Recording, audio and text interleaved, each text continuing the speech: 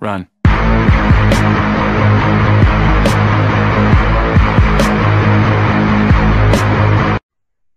Hello and welcome to another episode of Here's What You Could Have Run podcast. This is a bit of a follow-on from the one I did earlier in the week, recounting my less than successful attempt at the Track 100 by Cobain Events.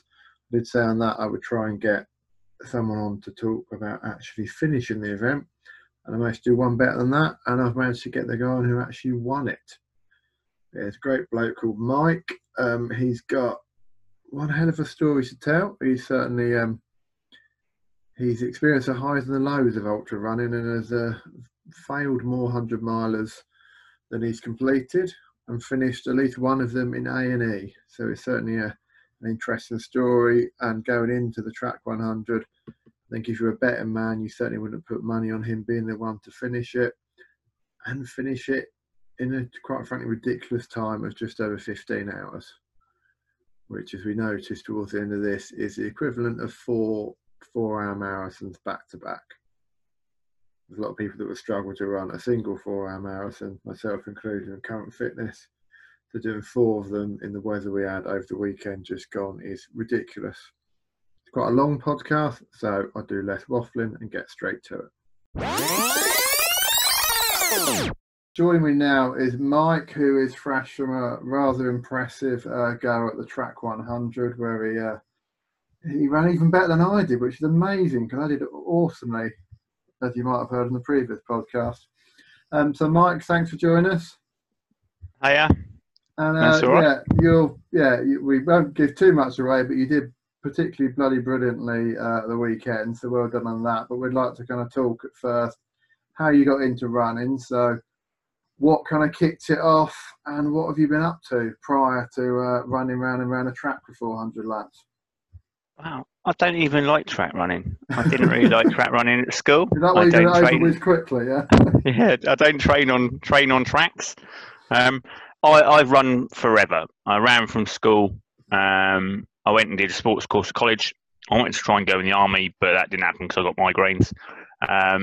And I started running to and from college. And I thought, I'll have a go at London Marathon. So I entered the ballot, and what that and the army meant, I started doing a bit of running, entered a local 10-mile in 1997, and then joined their running club.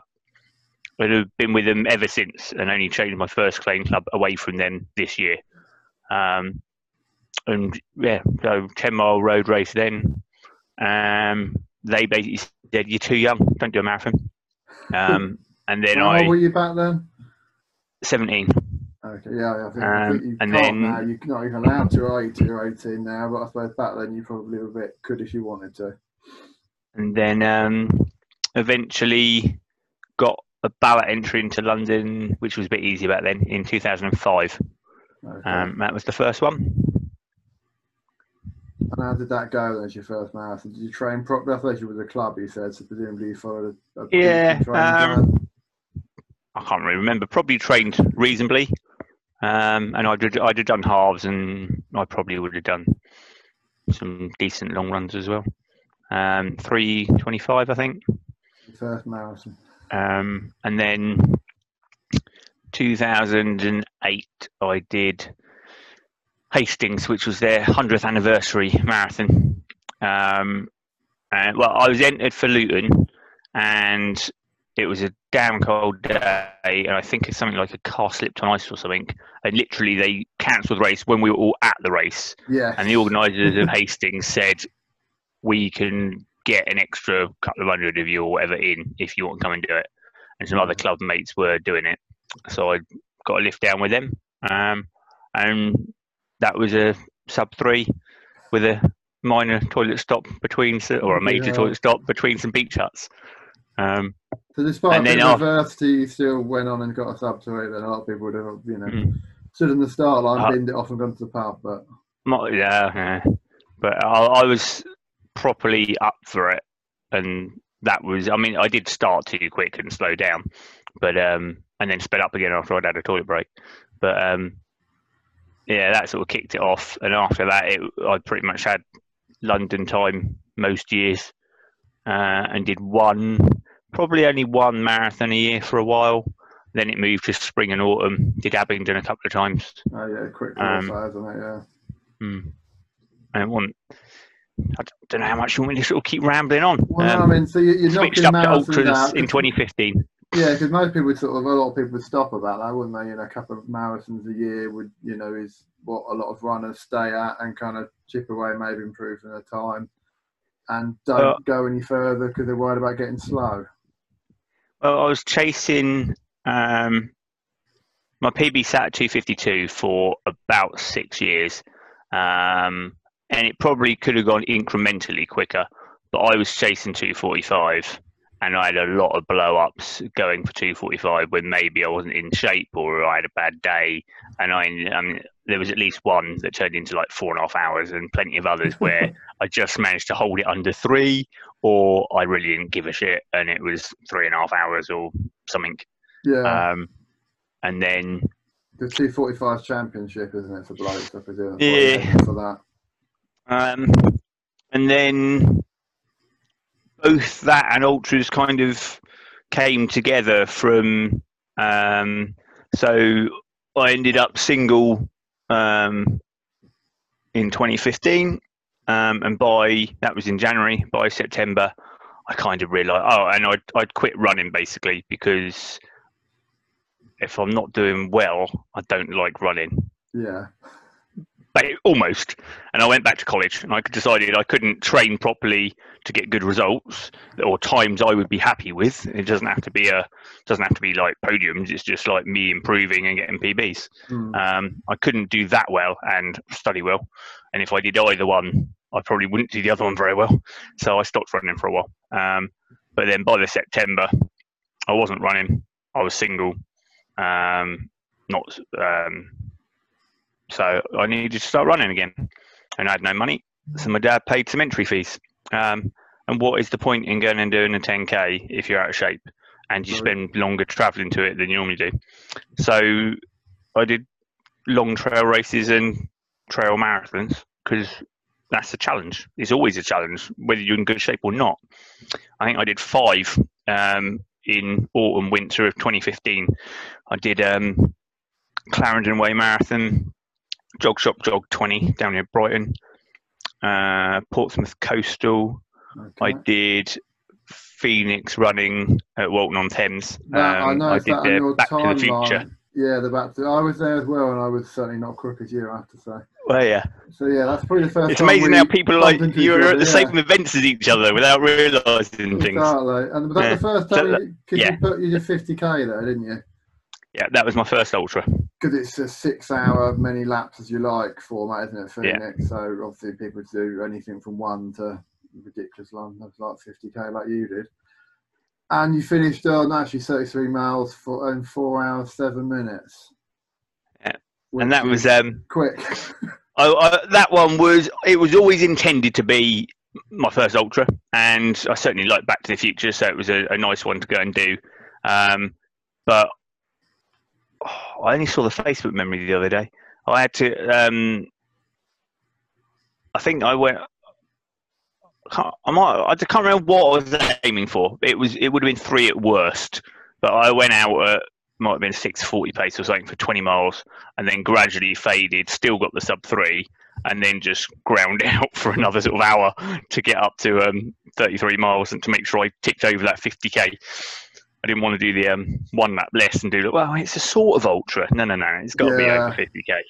Yeah, funny enough, I arrived late because I had bad traffic that day, but that was the furthest I ran as well. I did the marathon and then I think 2 more laps. So I think you were probably home in bed by the time I finished, having been slower and started an hour late. But there you go. Yeah. But yeah, it's a small world sometimes, isn't it? Then, so that was October. Portsmouth Coastal was Christmas.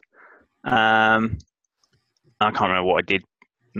I've done that a number of times, and that's another one that seems to have a bit of a bad rep, and I love it. I've done 252 there. By a skip company or something. It is in current times, yeah. I don't think it's always been sponsored by a skip, but we've had a couple of years where it's been really cold for weeks, and we've not had rain, and it's been really dry and really far. It's the flattest marathon I know.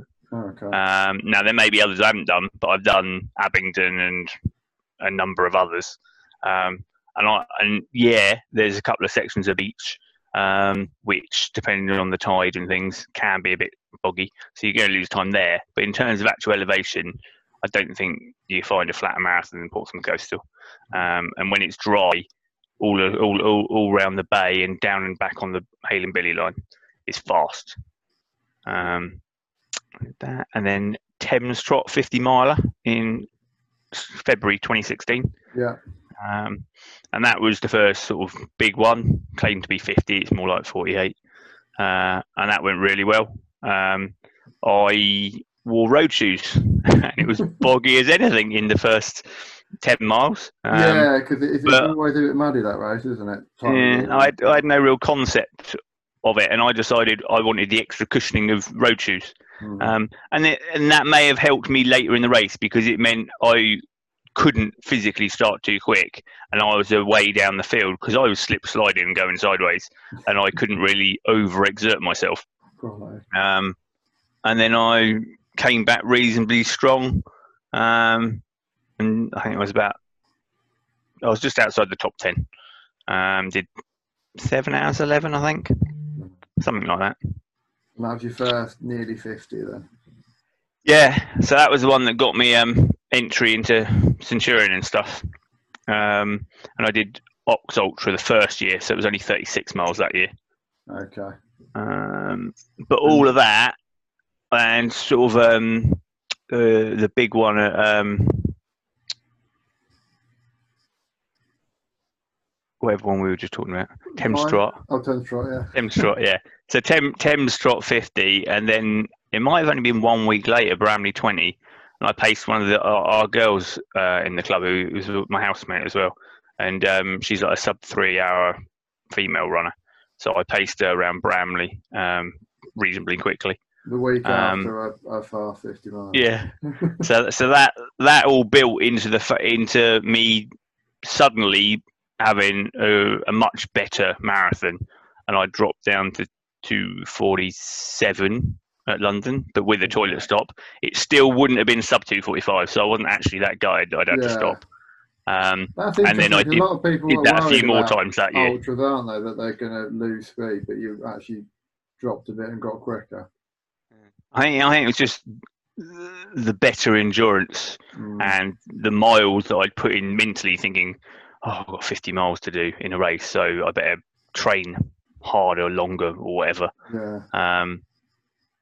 And that sort of got me there. Saying earlier, after you mentioned you've got your Viking 100 top on, that was your first 100 mile, you were saying. Yeah, that was 2017. So the rest of 2016 went well, and I did 2:47 at London, and then a 2:45 at Dartford. They've got one they call the Midnight Marathon, which is start at 8 and finish by midnight. Yeah, it was another lapped one. Might have been, I can't remember, quite a few laps, but not. It wasn't straight. It might have been 8 or 10 laps, something like that. And that was right. That was pretty flat, but it had a little climb in, which therefore you did 10 times or something. You got 2:45 then. I did 2:45, and I won it. And that was, I think that was probably my first and possibly my only marathon win. So I was really happy with that. It's a bit like David Ellard says, pick your races or whatever. Yeah, definitely. Bloody hell, but that was actually kind of the start of the craziness, because that was a Saturday night race, and then I got in the car, drove straight to Bournemouth, slept in the car, and did another marathon the next morning. Was that the main Bournemouth marathon? Was that? Or no, Little Down Leisure Centre one. Little Down Harrows put it on. So that was 26 1 mile laps. So yeah, I've done a few things with the laps in, and I've done sort of back-to-back marathons. And before that, I'd already done some which were like a week apart. So then it started getting a bit silly. And then Christmas 16, my birthday's right around then. So I did Phoenix, three marathons in 3 days. And again, a couple of friends came down for the middle day, which was my birthday, including Sarah. So paced her, she only wanted to do a half, but that was my first and possibly my only negative slip marathon, and it was a very comfortable 3-hour marathon because I started out at a sensible pace running with her instead of going off like that. Yeah. So we did 3:26, 3 hours, and 3:03 across 3 days. That's impressive. I mean, there's quite a lot of people who do multiple marathons back to back, but not at that sort of pace. And then still the same week, because it was Christmas, managed to put in 3 park runs, and they were in the sort of high 17s. So it was sort of a bit of both there. I still managed to maintain the speed. And that led me into 2017 when I came off that week, had a 2-week break, and then put in a decent 14 weeks, 3 weeks on, 1 week off, all the way up, probably a couple of weeks taper. In London 17, I finally got the sub 2:45 and went straight in 2:41.56.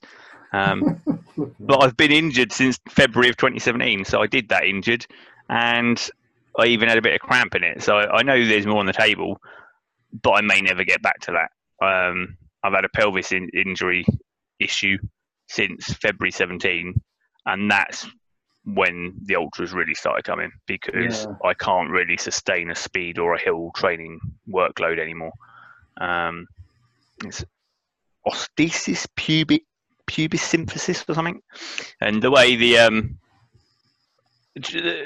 NHS wouldn't really do much, but luckily I had a triathlete for a doctor, and he referred me, and I spent a bit of money, and eventually I still got the same answer, which was basically rest and do a few physio exercises, but it was more of a definitive diagnosis of this is what it is.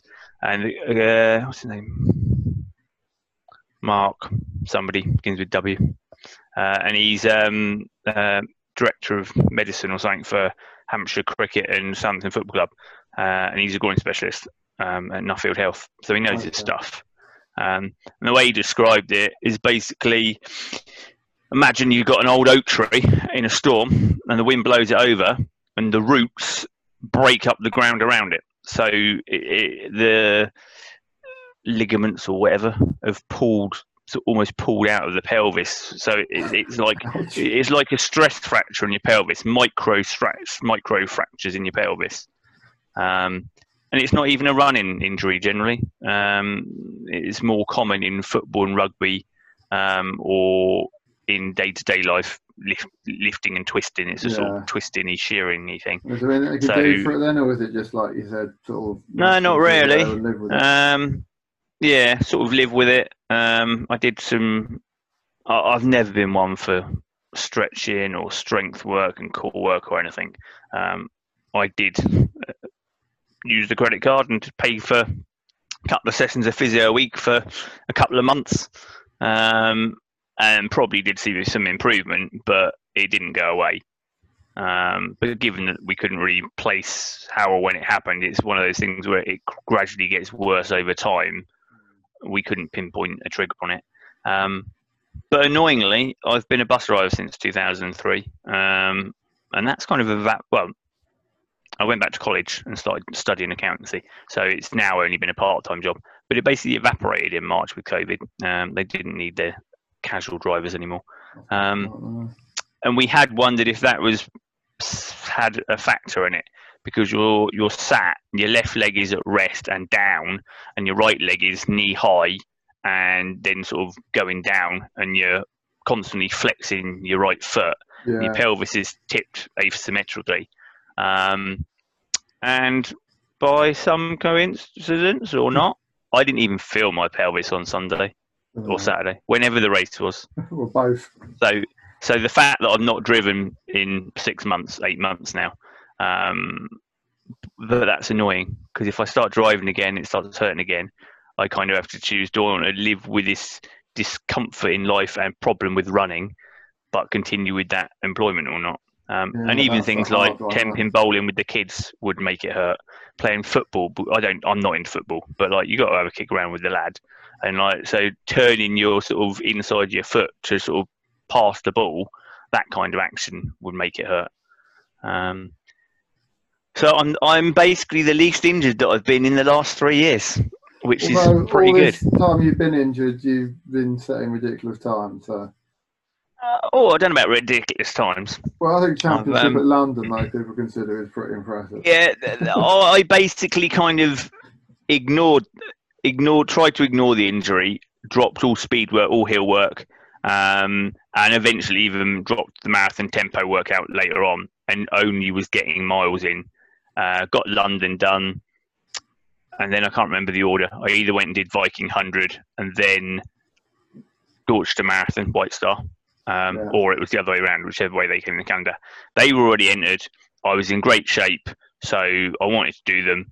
I really wanted the Viking 100 T-shirt. That's why I went and did it. And then after that, I thought, right, now I'll have a rest.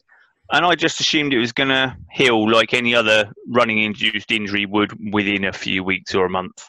And it didn't. So I had to start seeing physio and stuff, and pretty much wrote off the rest of 2017. But in 2017, I was volunteering at the Centurion races.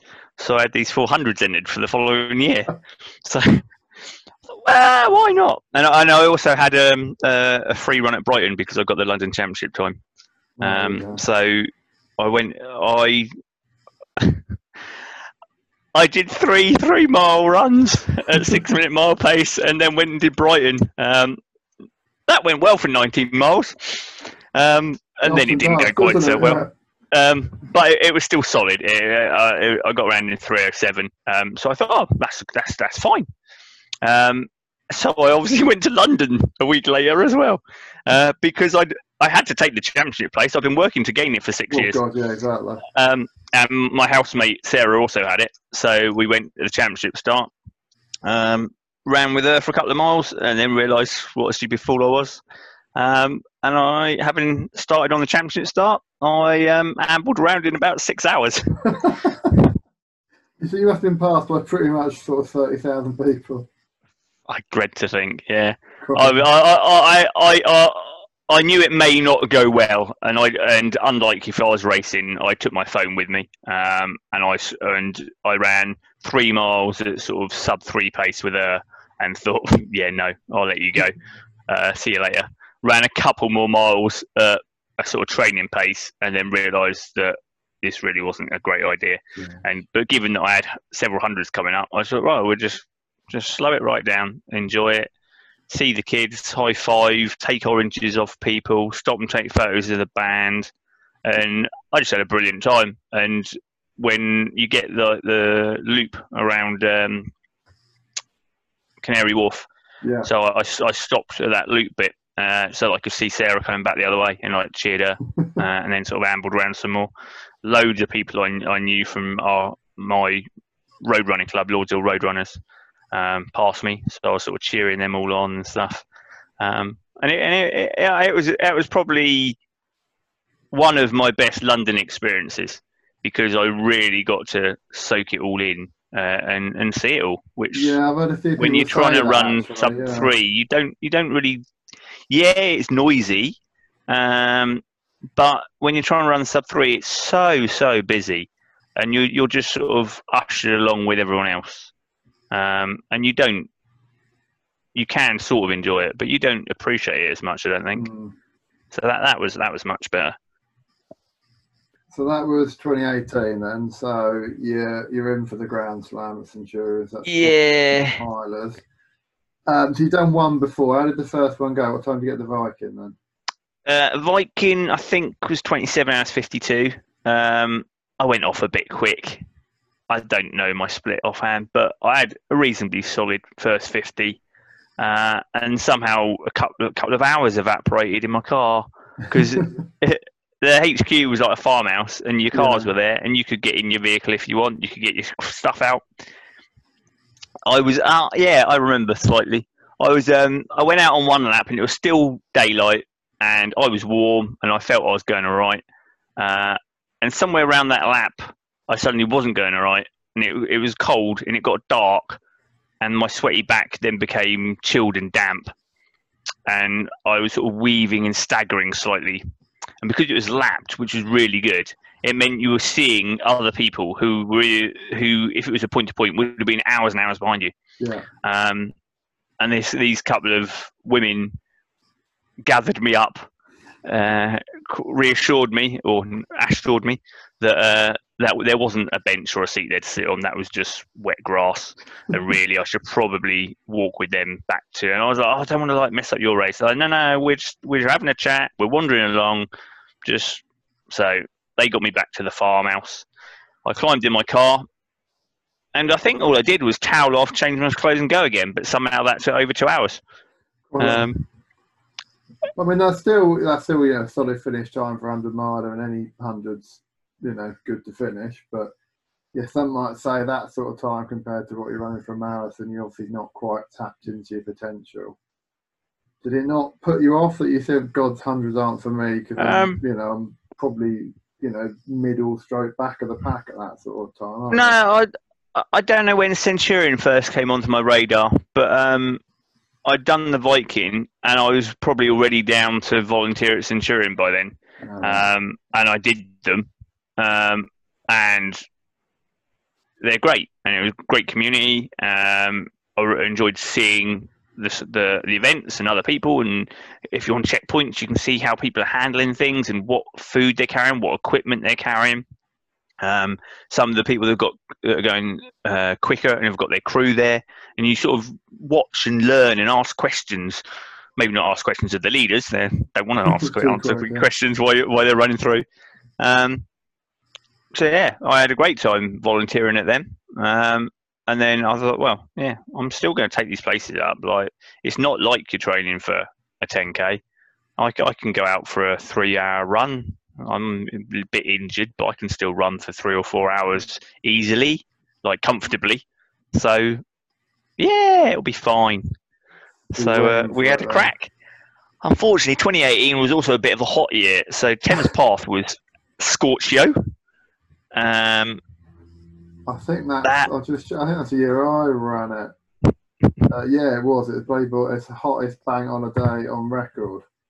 So yeah, I got to 52 miles at that one and pulled out at Henley. There's a picture floating around somewhere of me sat in a chair looking like death, like the Scream mask with the hallowed face. That's quite a famous photo. And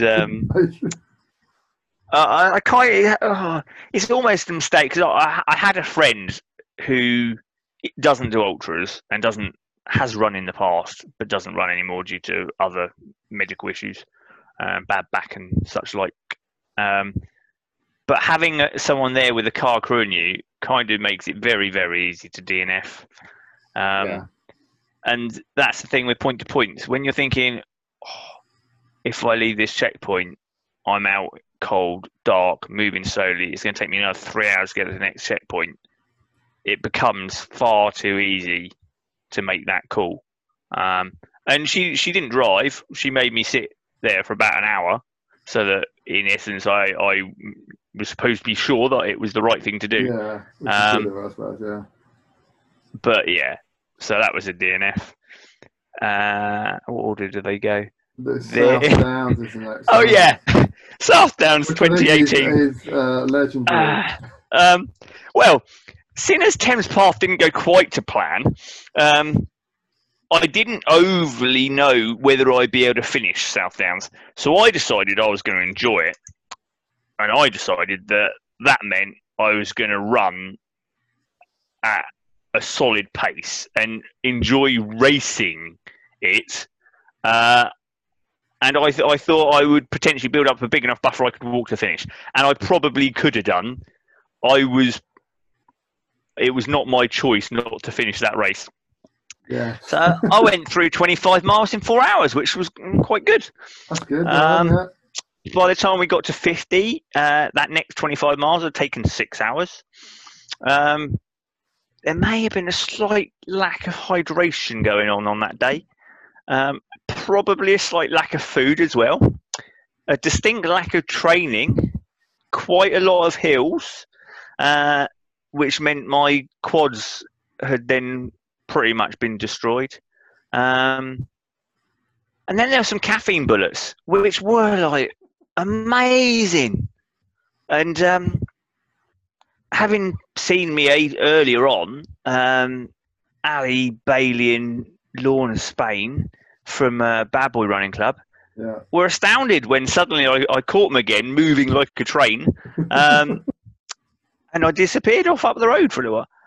And then a couple of miles later, they found me crumpled. I believe they might have repassed me, offered me a bit of food, and I didn't really get much further. I decided that I'd leave, might be in Housestein, 67 Mile aid station. And I sat there for a little while and sort of recovered because I knew I'd gone into the red a bit. And I left with a bit of food and I was walking up the hill and my legs were cramping. And then I got sick. And I sat down to be sick, thinking I'll be sick, I'll feel better and I'll carry on. Yeah. And I managed to get, annoyingly for the marshals, I managed to get myself up the rest of the hill before my legs decided they didn't really want to move much further. And I'd get cold, so I'd put a jacket on. I'd get too hot, I'd throw up, I'd take the jacket off again. And then some other runners gradually came across me, and some of them didn't really want to take no for an answer as to what they should do with me. So I was marched, well, more or less carried back down the hill to the aid station. And that aid station wasn't a crew point. So I'd warned my crew that I wouldn't be arriving at the next checkpoint anytime soon.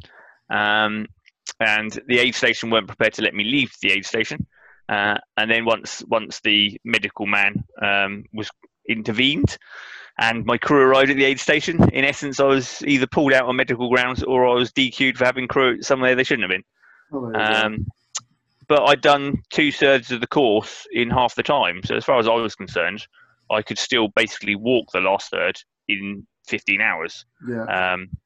And I haven't really changed my opinion much. I still think I probably could have finished that day if I'd been allowed. But I ended up in Brighton A&E for the night on a drip. Yeah. So and was it 4 litres I saw on a post? You had 4 litres of IV fluids. Yeah, it's probably sounds about right. Yeah. And there was some level of something in your blood. I can't remember what it was. I just saw on your Facebook, rhabdomyolysis induced CK levels, whatever that CK, is. That was it. Creatine kinase or something like that. And the consultant basically said that he'd never known anyone to have that kind of levels before. But he also said there are no studies on ultra runners, and we don't know that this isn't something that can be trained. This may be perfectly normal for an ultra runner at the end of 100 mile, and with no intervention, you may clear it from your system in a week with no ill effects. There just aren't the studies to know whether that's possible. You can train your body. An alcoholic gets better at clearing alcohol through their liver and stuff. Yeah. And you can train to like low fat and running, and you can train. If you don't drink a lot all the time, you gradually get your body adapts. So, but yeah. But I had a blood test on the Wednesday back at home, and it was basically fine. Now, obviously, that had been helped by the 4 litres of fluid they gave me. But yeah, it was. So at that point, were you thinking that maybe 100 milers weren't quite for you, as you've done? No. At that point, I was thinking I wanted to finish this. Other people have intervened and stopped me finishing, and I've got a point to prove. And I still had 2 more events that year, which were in the calendar already because I'd volunteered for them. A lot of people would have taken a hospital visit as a sign that maybe it's not the sport for them. So we had to go at North Downs as well. Yeah. That was yet another ridiculously hot day. I'd invested in a set of Hokas, which were big and fat and marshmallowy. And I managed to twist my ankle inside the first 26 miles. And also in hindsight, I think maybe the lacing was a bit too wrong or tight and pulling down on the tendons on the top of my foot. So I think I also confused pain from that with pain from the ankle. I left Box Hill with full water, which I think at that stage I didn't carry as much as I do nowadays. I slowly learned lessons. So I think I had 2 500ml soft flasks plus a little hand one, like 400ml hand one. And going up Box Hill was long and hot, and I pretty much drank it all just going up Box Hill. And then had another couple of hours to go to the next checkpoint. Nice. So a couple of people donated me some water. But I got to Reigate. Because I'd already hurt my ankle, there was no way I was pulling out until I'd done at least an ultra distance. I got to Reigate having had a really crap last couple of hours. I was too hot. I hadn't been drinking. So I thought, right, yeah, that's enough of that. And we called it a day at 32 miles. So that's 400 milers you've attempted, you finished 1 so far. And then we had Autumn 100. So I finally got a bit of redemption. However, I was the final finisher in 27 hours 45. That one, I can't really remember anything about that one offhand. I know it was out and back legs. I think it was just slow and wet. Yeah. Slow and wet and horrible. And I know Nikki had to try and turf me out of the aid station. And at 50 miles, I was up for quitting. And she talked me out into carrying on. And she said something about 75. I said, no, I don't see how anyone can quit at 75. By the time you get to 75, you've done 3/4 of it. You can't quit at 75. So when I came back in at 75 wanting to quit, she reminded me of this and hoisted me out again. That's the Autumn 100. It's out and back 4 loop, isn't it? So yeah, it's all like your cross. stuff is there. Yeah.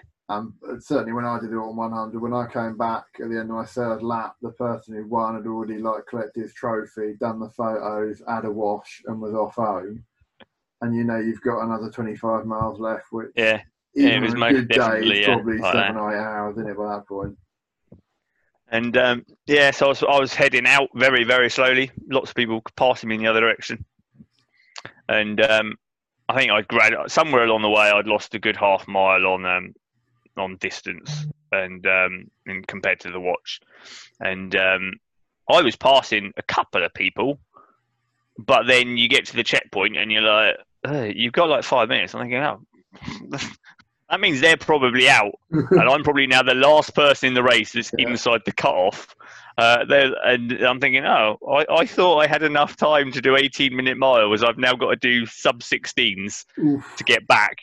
And I got back to Little something, I think it is. No, Whitchurch, or maybe it's Little Whitchurch. That rings a bell, yeah. With I don't know, 4 or 5 miles to go, and I literally had seconds, less than a minute of that cut off, and it was basically run up, tap your foot across the checkpoint till your timer beeps, and then go again. But then you leave there, and you've got a little hill. You go up the hill, and then after that, it's downhill and flat. And even going to that checkpoint with the marshal that had been on the end of the road, trotted, walked up the road with me to the checkpoint, sort of going, you need to move, you're going to get timed out. And I'm like, I can't go quicker, I'm going to cramp up. And if I cramp up, I will be out. So it was just like sort of speed walking as best as I could to get over that checkpoint. But then once I'd done that and I'd done the final hill, I then sort of knew, well, I'm safe now. And I actually managed to eke 10 minutes back on the way back in. I was still last, but I improved my PB by 7 minutes from Viking. That's not bad, then. At the Grand Slam, then you DNF2, finished 1 in the hospital, and finished 1. Yep, in 2018. Yeah, that was for good solid start to it. It is. Anyone looking at that would not expect you to have done quite so well at the weekend just gone, would they? I think there's one more. I went back and did Thames Path in 2019. Oh, yeah. And that was another 27-hour finish, 27:15. That involved a couple of hours being tended to after being found leaning on the fence, throwing up and unable to sort of control the, I don't know, just constantly convulsing, basically. And that got really cold through the night as well. Oh, bloody hell. Yeah, everyone says that about Thames Bath, and you never believe it till you do it. It's ridiculous. It's just so cold. Um, I'm putting my So, yeah, mates so- off because they're due to do it next year, and every time I mention Thames Pass on a podcast, it's always someone going, "Oh, it's really hard, it's really flat, and it's really Yeah. cold." I didn't have too much problem with the flatness. I'm definitely not really great with hills, and I'm not, well, no. I like the countryside, and with that comes doing hills. But yeah, the heat and too much steepness of hills, Yeah. probably not really my favourite thing. Well, that was your last 100 then in 2019, was it? Yes. I've managed to finish one a year. I'm doing And well. your PB was what, around 27? You were saying 27:15. Yeah. 27:15. And so this year, So, you decided. When did you decide to run 100 miles on a racetrack or athletic track? it had been on my radar reasonably early in the year. I don't know when Mark first announced it, but I didn't enter until relatively late. So I wintered well last year. I put in a good block September, October, November, and ran Downslink in, I think it was 5 1/4. I think I was 6th, and I paced that pretty well.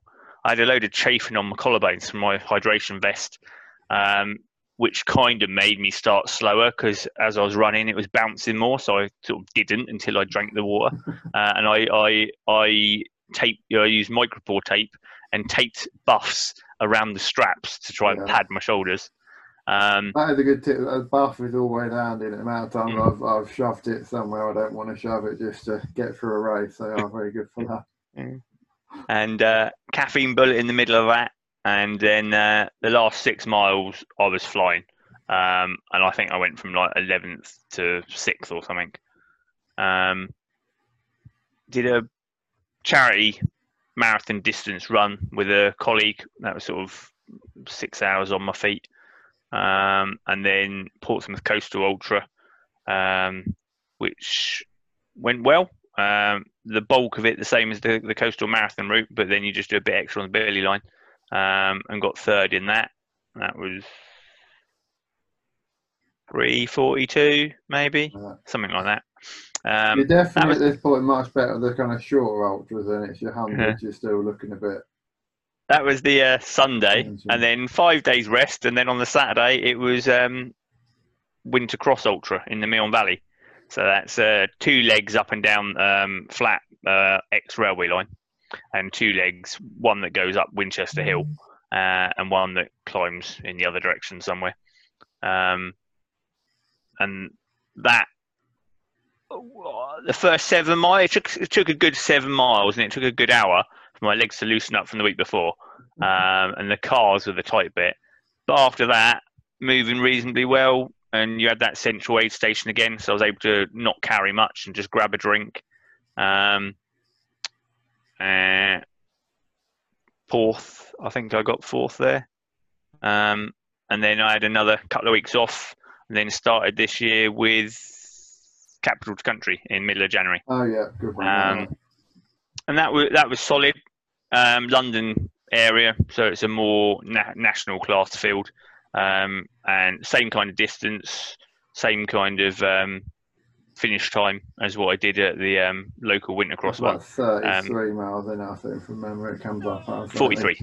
It's 43. I'm getting confused with Shard and Spa, aren't I? Yeah, 43. So that was 6 1/4 hours, sort of 6:17 or something. I think I did. But a race of that caliber, that was only just inside the top 30. Well, that if you're not through that gate in the first 4 or 5 people, you struggle, don't you? Because it's a mass start down the hill through a tiny single gate. file uphill. Yeah. But that was pretty good. I quite like that. I went wrong at some point. Some guy who'd done it before assured me that we were definitely going the right way, despite most people going the other way. He said they were going wrong, but no, we were wrong. So double back, lost a few minutes there. But that was lovely. And then finished along the canal. It was all right. It was quite amusing as well, because at one point I heard some jangling behind me, and I thought, I'm not going to get caught this close to the bloody finish. So I was up in my pace and looking over my shoulder, and then eventually this guy was running parallel next to me up there, and stopped to have his recovery on his interval training session he was doing. So I was banging in like 7-minute miling towards the end of this ultra, cramping up because I didn't want to get caught by someone that wasn't even in the race. Oh, yeah, I've raced people that didn't even exist at the end of 100 miles before. I've completely imagined other people, and yeah, it gets you through, eh? And I had a few weeks off, and the intention was that Saturn running their Trolls one in February this year, I was going to have a crack at a 7-hour 50, and I had most of the season planned and laid out. I was going to do the 12-hour Phoenix one in March on the track. I had Endure 24 booked. There was a trail one down X to Axe, 22-mile trail race from, I think it's Seaton to Exmouth to Seaton, something like that. My club have been doing that for years, and I've never got round to it because it's always 3 or 4 weeks before London, and I always felt that going to do a trail race in the lead up to London probably wasn't the smartest idea, so I've never done it. So now it fits better with the kind of running I'm doing. But I was scraping ice off my car outside my house in February, and some car ploughed into my car and me, hit me in the left knee, shunting me down the road. And it was only minor-ish. Got checked out at the hospital, and they said, yeah, you'll be all right. Hobbled around for a bit. Decided I let the insurance get... I accepted a very quick offer from their company rather than let my company deal with it and wait 6 months on physio and medical reports and crap like that. So attempted to try and do my 50-miler, which obviously wasn't a smart idea anyway. But the knee felt so, but it was probably affecting my gait. I got 22 miles in at an okay pace, and then my calf went, which I think was probably because I wasn't running in the same way I normally would without any injury. So sort of hobbled up to marathon to tick that off because it was a timed event, so still counts as a marathon. And then COVID hit, and everything else just evaporated.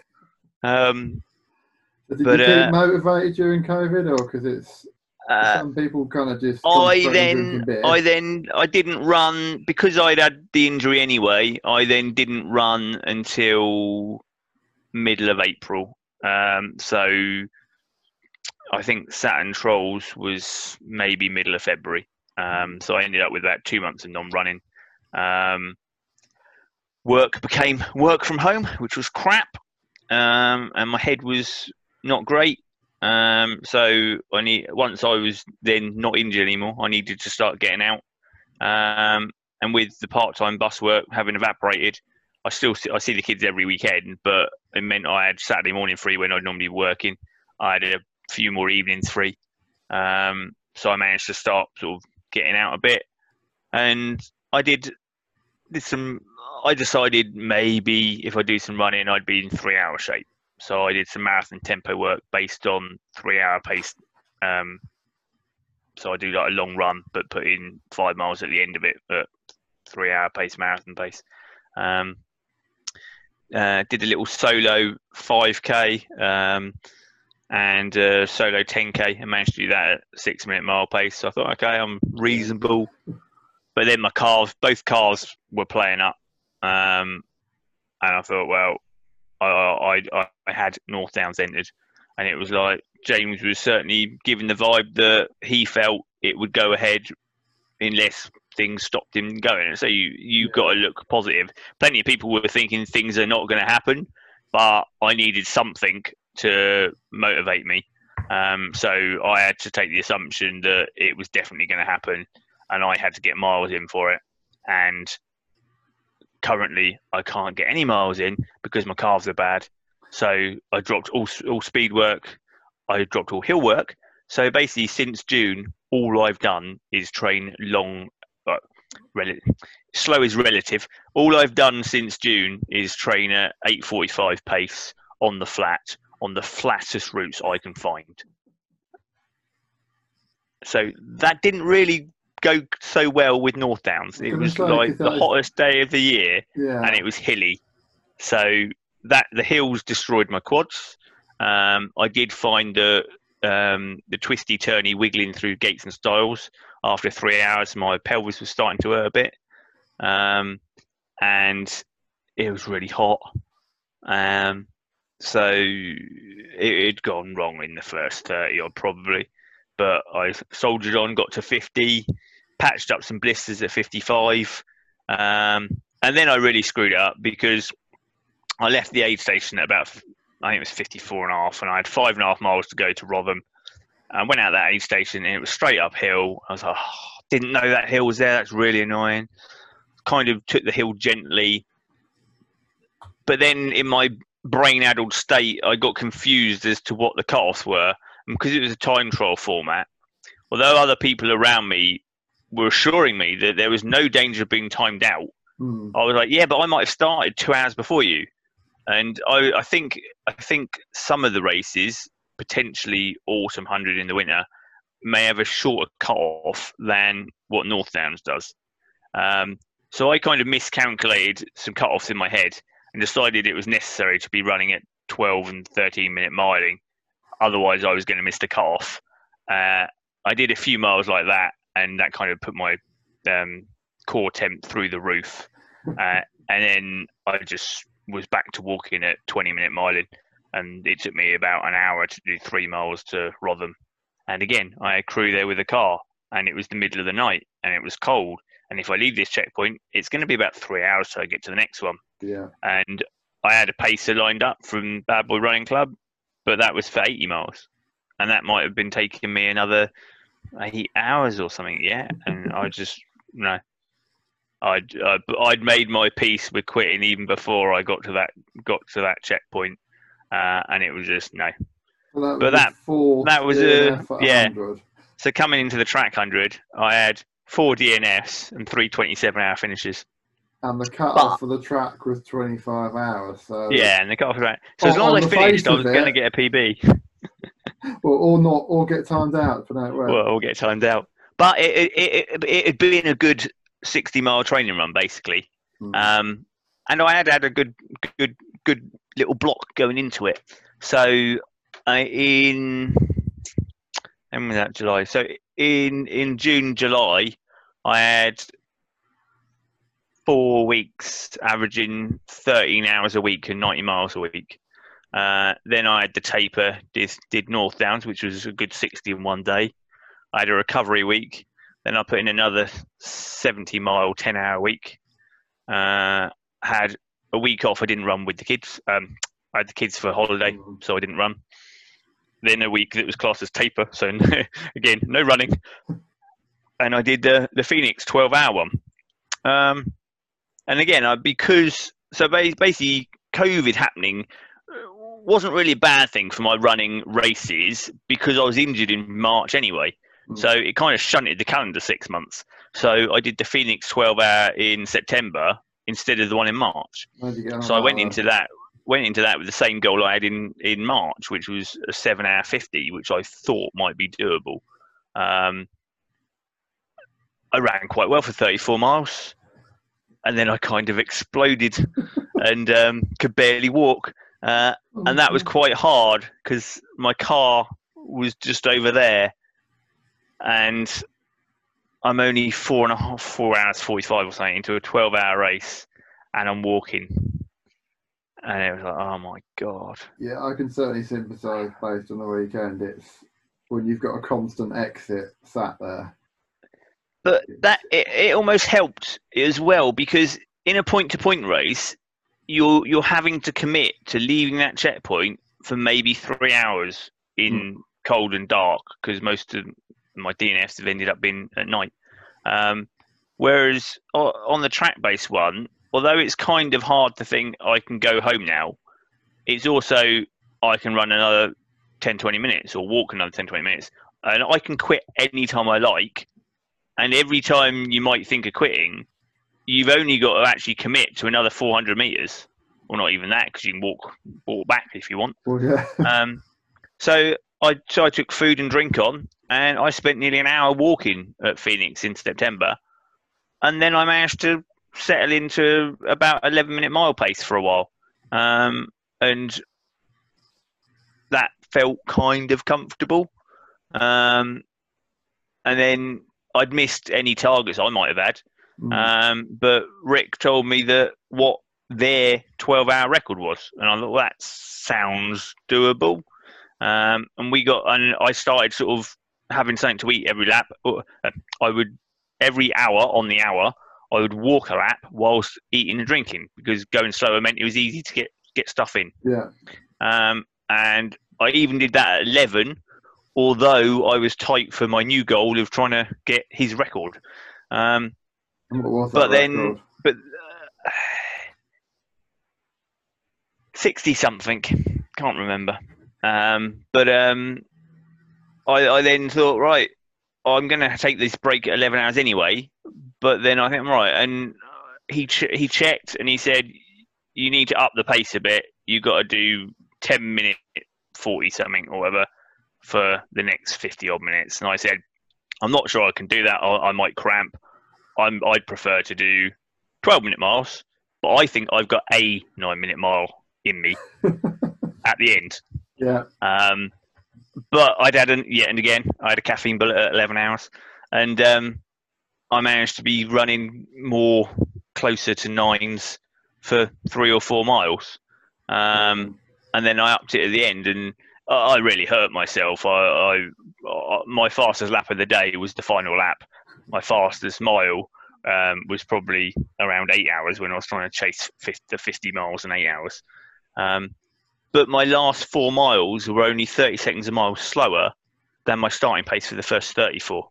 Now, yeah, I'd had a big break in the middle and I'd done a lot of walking to recover, but I'd also run 65 miles and then still been able to do 4 miles slower, 4 miles, only 30 seconds slower than my starting pace. That's recovery, isn't it? Yeah. That race, maybe 7 weeks ago, totally gave me the strategy, and I didn't pay the money to enter the Cockbain Track 100 until after I'd done the Phoenix one. That race kind of went pretty well. I did 71.1 miles in 12 hours. And I knew that it had gone well, but it had also gone really badly. And I knew how and why I could change that and fix that. That's a good approach, isn't it? Yeah, to come out of that and have that as a learning experience and know where you need to target. And at the Cockbain one, someone had suggested these black boxes from Homebase. Yeah. So I went and got one of them. And I am a faffer, an overthinker, and I put everything in that box. And I barely even opened it during the race, but it was there.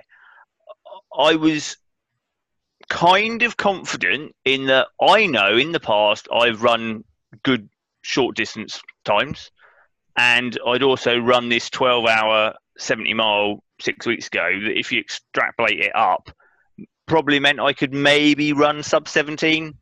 Yeah. But I was also aware that I've had 4 DNFs and 3 27-hour finishes.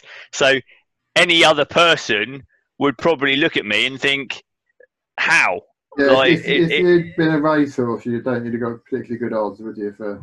Nah. It's like people see me blow up in these 100-mile trail races and think that I'm an idiot, or I'm pacing it wrong, or I'm being too aggressive and going beyond my thing. And maybe I am a bit, but I've actually now shown something to say, well, going out for 20 hours in a trail race, it isn't really totally beyond me on the right day. Yeah.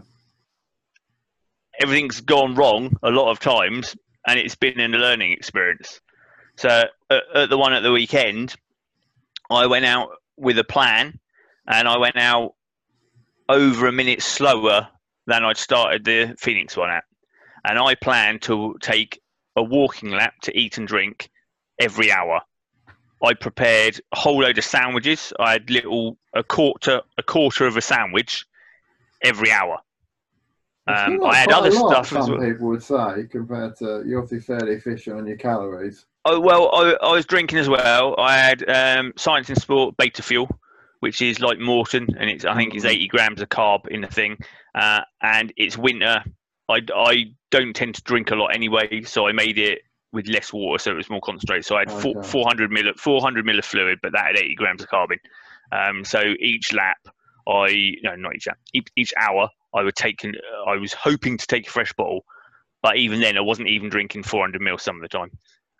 But for the first 6 hours, I took a sandwich and a fresh bottle every hour. Yeah. Later on, I had some tortilla chips. I had some Jelly Babies and Midget Gems. And then I tried to have a Mars bar, but it was just too claggy. I just could not eat this Mars bar. I carried it for 20 odd minutes trying to eat it. And in the end, I just gave up. And then that was kind of when I stopped eating, which was probably, at worst, it was 11 hours. I didn't really do much after 11 hours. And I just went to drinks at that point. So, in terms of obviously your pacing, you knew you were on for or you hoped to be on for a good time. How did you avoid going off like a loon? Because it's on a track. Because I learned discipline from the Phoenix one. Right. I knew what pace I wanted to run at, and I've also got a Stride foot pod. So because it was foot pod, not GPS, and I've run with it over the last 4 years, I knew I could trust my pace. Yeah. Whereas people on GPS less so could. Yeah, you could on a track. You could take 400 meter splits or something, but to try and remember to do that and to try and sort of be adding up 2 minutes and this plus 2 minutes and this all the time. Nah. Yeah. So I knew I could trust what my watch was telling me. Distance on my GPS. I didn't think it was too far. I was about half a mile out over 100 miles. There you go. So it was really, really consistent and good. But yeah, I knew what pace I wanted to start at. I deliberately started on the front row because I didn't want to get caught behind people, and I also wanted to be able to see and count how many people went off ahead. Because I didn't have the time or resources to try and Google everyone in that race. I was aware of James Parsons because someone had mentioned him in one of the groups, and he'd done a sub-18 solo 100-mile challenge during lockdown. Jess Gray, one of the ladies there, I'd seen her run the previous year at the Centurion Track 100, so I knew she was capable of sub-17. I'd heard of names like Paul Alley, so I thought there's a few good people here, and there were other people in the group that said they were looking for sub-20. So I knew that if I was going to do sub-20, I might be in the top 10 or top 5. So I thought, well, I'll start near the front, and I'll see. Then I can know who's in front of me. And loads of people went off really quick. And I was like probably 15th or 20th after 2 laps. Yeah, I was running the pace I wanted. I'm thinking I'm starting at 15.5 hour pace, expecting to fade. And there's all these people in front of me. And I just thought, oh my God. And then after about 2 laps, Jess caught me. And we ran together for a little while. And that kind of reassured me that I know that she can run a good pace. She's won Centurion races, and she's next to me. So this is definitely the pace I want. Yeah. She was feeding every 5 miles. I was feeding every hour. So as soon as we got to 5 miles, we fell out of sync with each other. But looking at the stats, we stayed within a lap or so of each other for maybe 6 hours or so. And for the first 6 hours, I ate every hour and stayed consistent. And at 6 hours, my pace hadn't dropped. I was still averaging 5.5 pace, thinking, this is going quite well. Yeah. But I still assumed I was going to slow down. But I had a caffeine bullet at 6 hours. You could have a caffeine bullet there, aren't you? Yeah, I love them. I've been using them since they first came out, and but yeah, the leader James had gone off like a lot of people relatively quick, but I knew that he'd done this good time in lockdown. I thought I have no idea really anything else about him. He may well be capable of running a time like that, in which case, good good luck on him. So you were 23 minutes behind at marathon distance when I looked at it. So I think at his most he pulled out about 35 minutes on me. Yeah, which is a big chunk, isn't it? He was lapping me and lapping me and lapping me, and I was like, oh, geez. And but yeah, at one point I clocked he'd changed his shoes, and you don't change your shoes if everything's going perfectly. And then we had some rain at one point, and he like most people, he stopped and put a jacket on, and I didn't.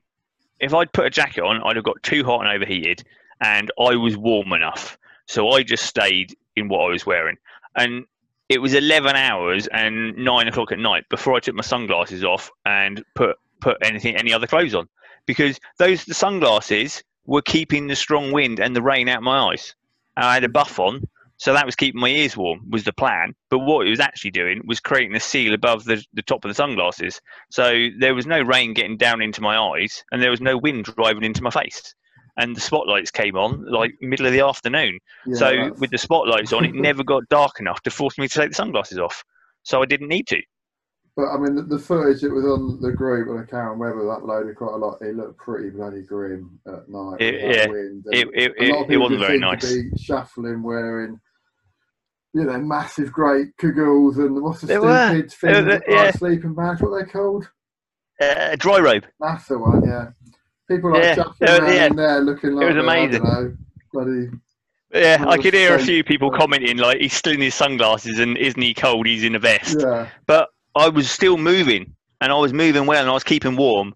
And if I tried to put other clothes on, I'd have overheated.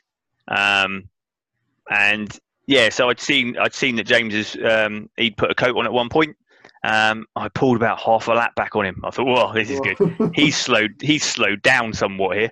And then a couple of times we dropped into, when he was lapping me, we'd drop into step with each other, or I'd had a feed stop, and we'd have a brief chit chat. And then I was just finishing a feed stop at one point as he came round. So I sort of lingered and then dropped in with him and chatted to him. And he didn't drop me. And I thought, well, I'm running a bit quicker than I want to here, but he is slowed that he's actually not pulling away and not trying to pull away. And it took me I worked hard at one point into a headwind, and he came with me, and I thought, bugger. I thought, he's got 12 laps on me, someone had told me. Yeah. And I thought, I work harder because I want to try and unlap myself, and he works harder to stay with me. We might both end up destroying our race, whereas I may achieve a better time if I just accept that I am where I am and I don't up my tempo. But at some point, I got away from him, or he let me go, and it took me about an hour to close 400 meters on him. And then 5 laps later, I stopped to get some food. And somehow that stop took me, I've checked since, that stop took me 2 minutes and 6 seconds, and he took the entire lap back that I'd worked an hour to get. Luckily, not long later, he then stopped, but he was more efficient than me. He stopped for less time, and I think I was running at a slower pace than he was. So I only got half a lap on him because of his stop. And again, it took me a while to close it. So it took me 2 hours to close 2 laps down. And then we were heading for, it must have been 70 odd miles. And he still had 10 laps on me, which was like 25 minutes. Yeah, because the last split on the website, isn't it, is 62 miles. It was still 35 minutes ahead of you. Yeah. Or 30 minutes ahead of us. But yeah.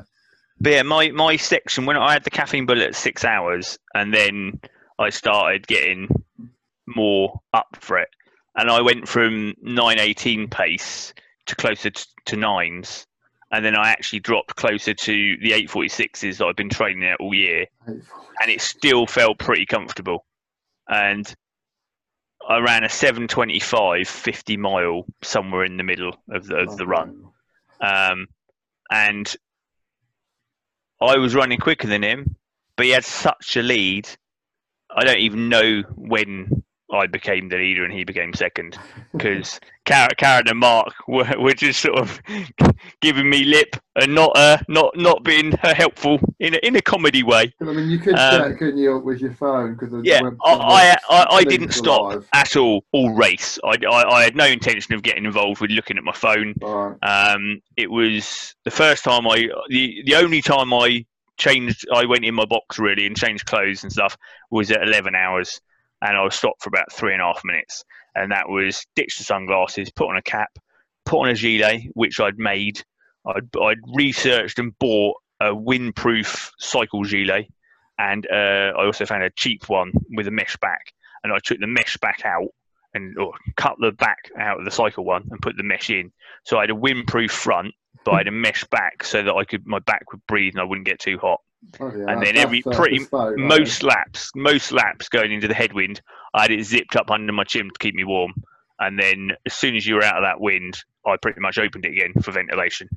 And the only annoying thing was when the wind was behind you and it was raining, and it was actually driving rain into my back, which was a bit annoying. But I was really happy with that item of kit choice, because I knew that if I put a waterproof on, I'd overheat. Yeah, I've yet to find a waterproof I can run in. I don't know how people manage to keep it on for hours. It's just they don't exist as far as I can see. A perfect waterproof. But my pacing stayed strong until 95 miles. It was only at 95 miles I slipped below my starting pace, which is just incredible. And I had a caffeine bullet at 6 hours. I had a caffeine bullet at 11 hours. And I had a caffeine bullet at 13 hours. And having done hourly stops up until 7, I then went to 2 hourly because I was just running well and having fun. Now, that may have actually been a bad thing. Had it been a non-COVID event, and had I had a supporter there to say to me, Mike, you need to be eating, you need to be drinking. Yeah. I was thinking, I haven't finished what's in my hand. I don't need another bottle. And I was thinking, I'm running well. I don't want to stop. But at a different event where someone could physically have held the bottle out to me and I wouldn't have needed to stop and waste time getting another one, maybe I'd have taken more calories on, more carbs on. But I stopped at 7 hours. I did a 2-hour stint till 9, 2-hour stint to 11 when I got changed, had another caffeine bullet, did another 2 hours to 13, had another caffeine bullet, and then I did the last 2 hours 20 non-stop. And I don't know if I was in the lead at 13 hours or not. I think it was about somewhere around there, wasn't it, based on your splits? Yeah. So I was certainly, I was running hard, and I probably didn't even know what position I was in. So mentally I was chasing him down, even if I'd gone past him. And if I'd gone past him, I was building a lead. And I didn't know yet if I was going to crack. I was having a phenomenal day beyond anything I thought I could have done.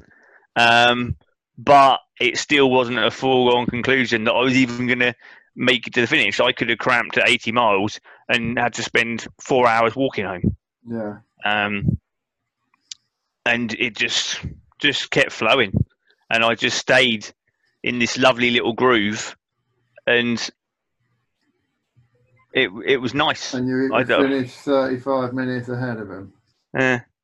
So that, I mean, I don't know what James can do and what he'll do going forwards, but it looks like he started too quick and then paid the price for it, and I started far more conservatively. Although I don't know what I could have done. Suppose I ran a negative split 100 mile. Oh dear. It's just I've been looking at all the stats and all the data, and it's just mental. Because your finish time was, which we haven't actually said officially, was 15 hours 19 minutes, which is quite frankly ridiculous, isn't it? And that's an average pace of 9 minute 11, including all your stops by my calculations. Sorry, Mark, I missed that. Sorry, your average pace worked out 9 minutes 11, including stops. So Yeah, something like that. Counts. So that's someone in my running club put that into context, which I was focusing on ultra numbers and thinking about, well, what if I'd carried on to 24 and what was my 50-mile split and stuff. It was pointed out that that's pretty much 4 back-to-back 4-hour marathons. Yeah, I think it's 9:09 technically. I was like, wow. But yeah, that's what I mean. It's just, and obviously, with that, you know, however quickly you are stopping and stuff, you are stopping, and you're still maintaining that pace. Yeah. So that's So yeah, after my 11-hour caffeine bullet and put on the Cap and Gilet, my quickest mile of the race was from 75.6 miles when I ran an 8:18 mile. That's ridiculous, isn't it? And from 11.5 hours to 12.5 hours, I averaged 8:33. I mean, as you said, you know, that's 12 hours quicker than your previous 100-mile PB. So people often take big chunks out of the 100-mile distance, but not to that level.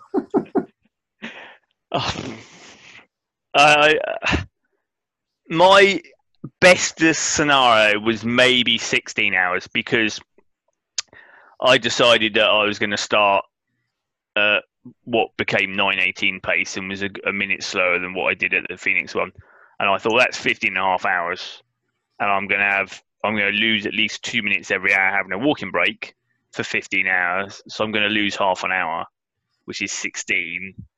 Maybe I can do a 15:59, but realistically 16 something is going to be fine. And instead of slowing down, I had some caffeine bullets and sped up. And then just stayed there pretty much until 90 odd miles. And then I only slowed down to my starting pace. And it was only the last 4.5 miles that were properly slower. But I mean, it must have mentally, how do you keep focus for that long? Because I certainly couldn't. And I've got, well, prior to this weekend, I've not DNF'd 100 miler. So, you know, there's the confidence in the bank that I could finish it. And I just kind of wasn't quite fit enough and honestly got bored. I don't think this one took. I don't think this one really took much motivation because I was going well. And I'm competitive. So once I upped the pace and started chasing him, it was like, there's a risk that this might all go wrong and I cause myself to get a worse time. But I'm chasing him down. I'm in second. I've got a chance of winning a race. And all the time I'm running quicker, I'm improving on the time. I suppose, yeah. And yeah, it might blow up, but I'm getting further ahead of anything. I've got like an hour's buffer on what I thought I'd be happy with. I can try and chase this guy. I can gain more time, and if it goes wrong, I can walk and probably still get something that's going to be incredible. And yeah, I was just having. It's one of those. I almost need to retire. I do not know how I can top that race. It just went pretty much. It went so well. It's like, how would you do more?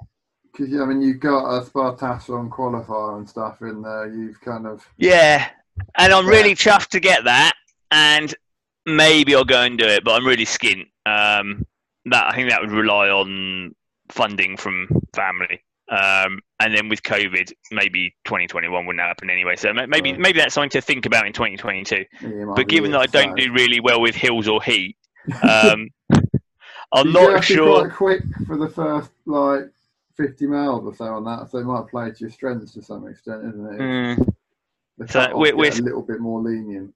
We'll see about Spartathlon. I'm chuffed to have qualified. I think I'd like to do it. I just know that it doesn't really play to my strengths. But what I also got, which I certainly didn't expect to get, was the sub 15:30, which gets the Centurion. They do a track 100.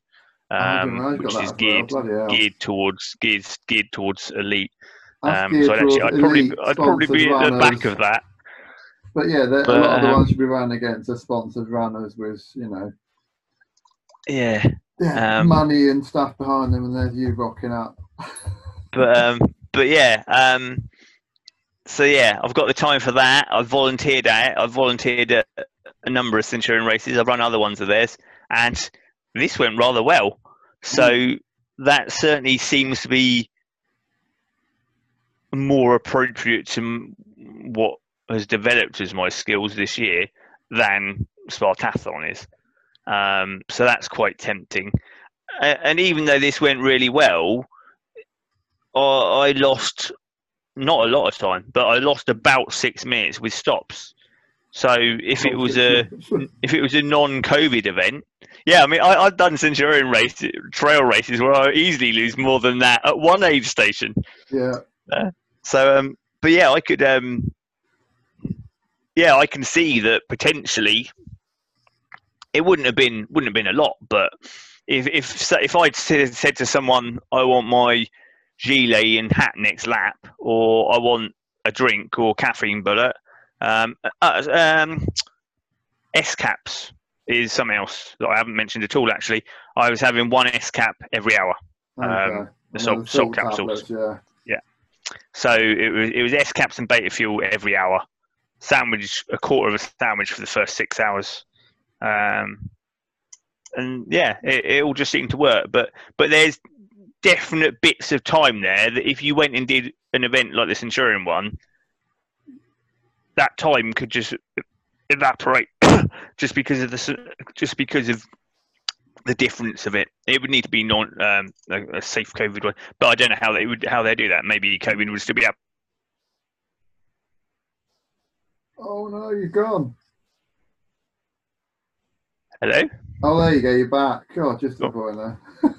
Yeah, it's, maybe even if COVID was around, maybe they'd just say you're in your own bubble with your own crew or something. Yeah, which makes sense. So, because there wasn't any crew at the Cockbane one. But yeah, there's a few minutes that could be gained by being in a slightly different event like that. And this time, I'd have the confidence as well. I didn't know I could do that. So now I could certainly go out at the pace I averaged this time as a minimum, and maybe you would go out quicker. Statistically, apparently, I've read that like the proper pro 100-mile runners, they would go out they will go out slightly quicker and gradually fade a bit. So if that is actually the best way of doing it, that's not what I did. So and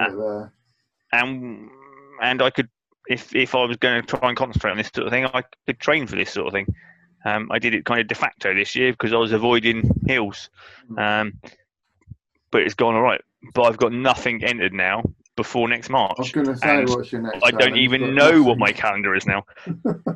Well, the X2Ax 22-mile trail one down Seaton, that rolled over from this year. So I would like to do that, but it may become that it won't happen because of whatever I decide to concentrate on. Yeah. I've got an Endure 24 solo Reading place that's rolled over from this year. So a 24-hour race could be good. But maybe I should have a crack at a few more races like this one. Or the big golden winged unicorn or whatever would be that was quite a good race at the weekend. And you need to scale it up a bit more. But there's European and World Championships at 24-hour racing. And to do that and manage to qualify to get in the GB team, that's got to be the pinnacle of anything. GB vest hanging on the wall for years to come. I could slow down slightly, maybe 30 seconds a mile, but you'd have to keep going for another 8.5 hours. Yeah. Which is a hell of a lot. But by the same token, I've done all these ultras that have gone badly, so I know that I can be out for 27 hours. Yeah, you've got the time on your feet. To go and race, and a lot of those, I've been to really dark places, and I've done it on training runs as well. I've been out on a training run, which is I was prepared and I had stuff with me, but became like a 7 hour and a bit of a walk, because I basically put myself into the middle of nowhere and then ran out of everything, energy and stuff. And I didn't even have a phone signal, so I couldn't get hold of a lift home. So I pretty much ran and walked back from the middle of the New Forest. I think that was last year. And then this year, I pretty much run low carb. I do a lot of fasted runs, or definitely in the mornings. I don't tend to drink. So I run commute occasionally as well. And that's a good way of you're getting 7 or 8 miles in before you even start your run, because you've had to run home. Run home, drop the rucksack in, straight back out the door within seconds if I can. And it was relatively hot evening, and my hopefully 5-hour run, having successfully done many 4.5 ones. I was 10 or so miles from home and started not feeling quite so great. And the last 5 miles took a long time, but I hadn't drunk at all. And I think that's just something that you can make your body get used to and get better at accepting. Yeah. But it's runs like that when it's really, really dark and crap, and then you can still get home or whatever and recover. Or if it's in a long race, you can actually get going again, like in the Phoenix track race, that you seem right. And that 5.5 hour one, I got home, I hydrated, I ate, I got up the next morning, and I went out and did a 3-hour run at a decent pace. It was like and that kind of proved that it was literally the dehydration that was the problem. My legs had no problem to run again after having run the night before. It was the fact that the dehydration and stuff that got me. And it's finding the positives in the dark bits like that then motivate it to sort of be like, I can turn this around. I've been in worse spots your whole than this. kind of story is almost that, isn't it? That many disasters at 100 milers, most people would perhaps give up, and you didn't just keep at it, you absolutely smashed it, and set a quite frankly ridiculous time, won outright, and qualified for events like Spartathlon that people probably dedicate 5-10 years of their life trying to qualify for. So it's a positive story of keeping at it, isn't it, really? I still can't believe it myself. It's just ridiculous. But yeah, I mean, I have been running forever, so you can kind of argue that I've built up to it, and I've done a lot of long runs, and I've done marathons in the past. So it's not totally unpredictable or fluke. It's just the first time I've actually managed to tie up a long ultra to show the potential that should have been there. Yeah. So you're not tempted to go back and try and do the Grand Slam again now, and do them all in about sort of sub 16? I'm planning to complete them all. So I've been back to Thames Path and completed that. So I've still got North and South Down. So I've already had 2 cracks at North Down. South Down clashes with Endure, so it wasn't on this year's radar for me because I was doing Endure, but now Endure's rolled over. And there's other stuff, depending on which direction I decide to take my running, really, which wasn't really a thought last week. And now I kind of need to think more. Kind of need to think more about what I want to do. The canal races may be on the radar, but GUCR's ballot, which makes it harder anyway. Kent and Avon maybe, and I haven't looked into it at all really. But the course record possibly looks soft. I was about to say, compared all 3 of them compared to that sort of time, it's Well, I think some of like Grand Union stuff. I think Dan Lawson's done it, and I'm not nowhere near going to get anything like that. But Kent and Avon, the record's over 25, or it's a 25 something. Yeah. And all right, I've still got to find another 8 hours worth of running and not slow down too much. But it might be doable. And it's Spartathlon's 153, so I've either got to go for long canal type races, which are going to take around 24 hours, or 24-hour track races. Not that many of them, I guess. And so it's limited, but most of that wasn't really on my radar for next year. So I now need to kind of evaluate how to build a season, and if you're going to go for one of those events, what do you use as a stepping stone earlier in the year? Right. I've got one bucket list challenge, which probably isn't going to happen. Last year for my 40th, I cycled Land's End John O'Groats. Oh yeah.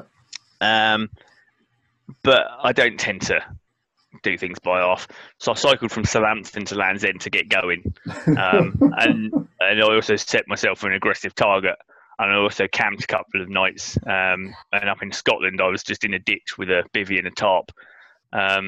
So I did from Southampton to Land's End to John O'Groats in 10 days, which was 1,100 miles. So I quite fancy running it. Now, I'm not going to be going for a record like Dan Lawson. Yeah. But nor do I want to do it. I've seen the Rat race they've started advertising, but that's going to be 30 odd miles a day for 5 weeks. Yeah, I'm looking at more like 18 days, 2 weeks plus the weekend either end, so 3 weekends and 2 weeks. And the only reason to go it as early as next year would be I thought it might aid my logistics if I do John O'Groats to Ben Nevis over 2 days and then do the Cockbane 3 Peaks and then finish it from Snowdonia down. But I don't have, other than 3 marathons in 3 days, I don't have the multi-day experience yet. And that would not fit training-wise, I don't think, with the idea of training for canal races or 24-hour races. And obviously, there's a glimmer of hope there now that there maybe one could concentrate and train and try and get a GB vest. Yeah. Which I suppose you only get that chance ever, or most people don't ever, but if you do, you get that chance kind of once, don't you, to try and get it. So. And really, that's the kind of thing where I need to build on what I've just done, or accept, or just go back to not being a thing that's ever going to happen. But at the moment, I've got to be the closest that I would have ever been to it. Definitely. So I think that possibility kind of needs to be explored. Cool. And if people want to kind of follow your running exploits, then I don't tend to have any kind of presence. That might be a bit flawed now you're doing this well. A bit more presence. You might start getting some free gear. You don't have to make. I was asked the other day about something, and I said, "Well, I'm not looking to be an ambassador. I don't do Twitter. I don't do Instagram.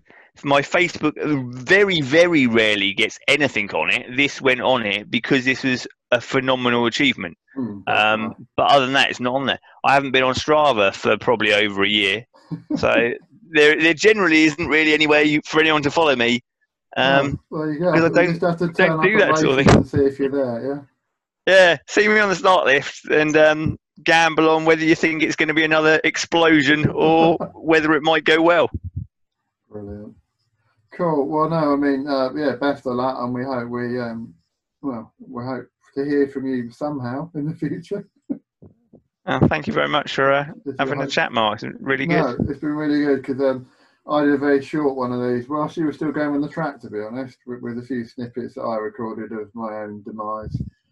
And I did say I should actually get someone on who actually finished it.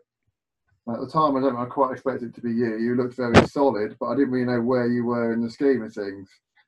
You certainly looked like you're out there to finish, but I hadn't even. I just knew I was shit. I wasn't in the position to even know who was, anywhere in the top 5, 10 or whatever.